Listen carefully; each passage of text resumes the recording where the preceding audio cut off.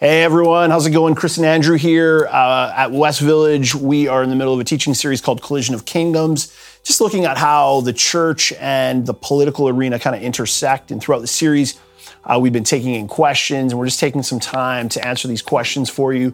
And so today's question is this: aren't countries like Canada and the United States perceived to be Christian nations, and shouldn't we continue to try and preserve our Christian heritage as much as possible? Yeah, it's a great question. So I think just as a starting point, I think it's important for us to recognize that neither Canada nor the US are Christian nations. It's true that there were Christian principles and Christians that were part of that founding. But let's be honest, this was the middle of Christendom. Everyone in Western Europe was a Christian, and you still had things like revivals happening.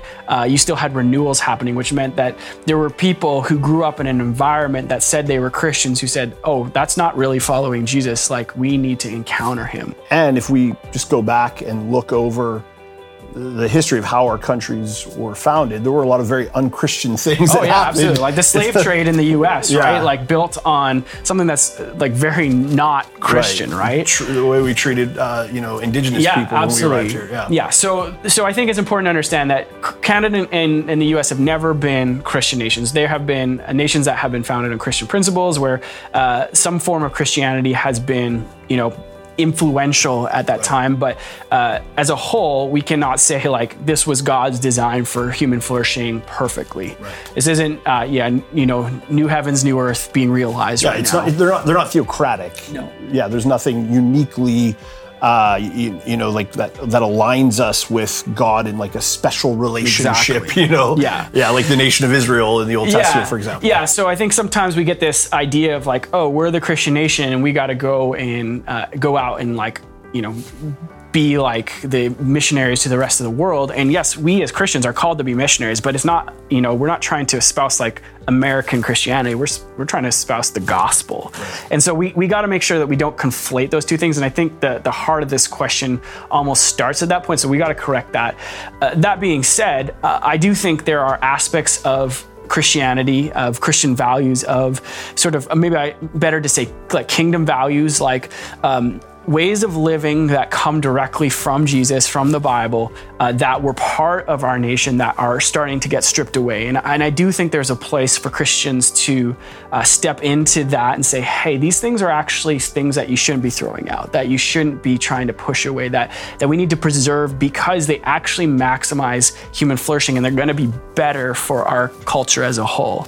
But with that being said, I think a lot of the times that the ways that Christians try and go about that is probably not helpful, in the sense that we kind of look like we're just a special interest group trying to like hold on to something that we feel like is unjustly being taken away from us, and so I think that we have to rethink, as we said in a few of these videos, like not just what we're doing but how we're doing it, and to do this in a way that actually declares and demonstrates like that Jesus is King and that we follow him in every aspect. So I would think about like just when we see like things that we think like are injustices, like Christians should be the ones on the front lines of trying to reconcile those injustices. So when we go back and even look at our own cultural injustices, things like residential schools, which oftentimes like the church has been part of that problem, huge injustices done, sexual abuses, things like that to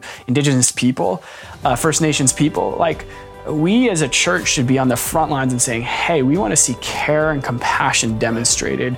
Even when we're talking about sexual minorities in our country, and we said this when we're chatting about that question a little bit more, but Christians shouldn't just be like they're criticizing particular sexual orientations or gender orientations. Like we should be the people who are caring for people who are struggling and wrestling through like this conflict inside of themselves, in that I'm feeling this way and I'm looking at myself and it doesn't match up.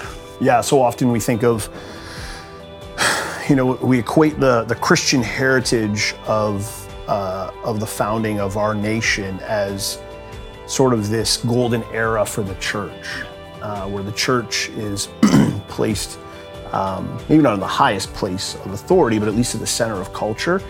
And there's sort of this longing to go back to that place. Should we fight for that? And I think the answer is no. We don't want to fight for the place where the church has power and authority. We want to fight for the values of the kingdom.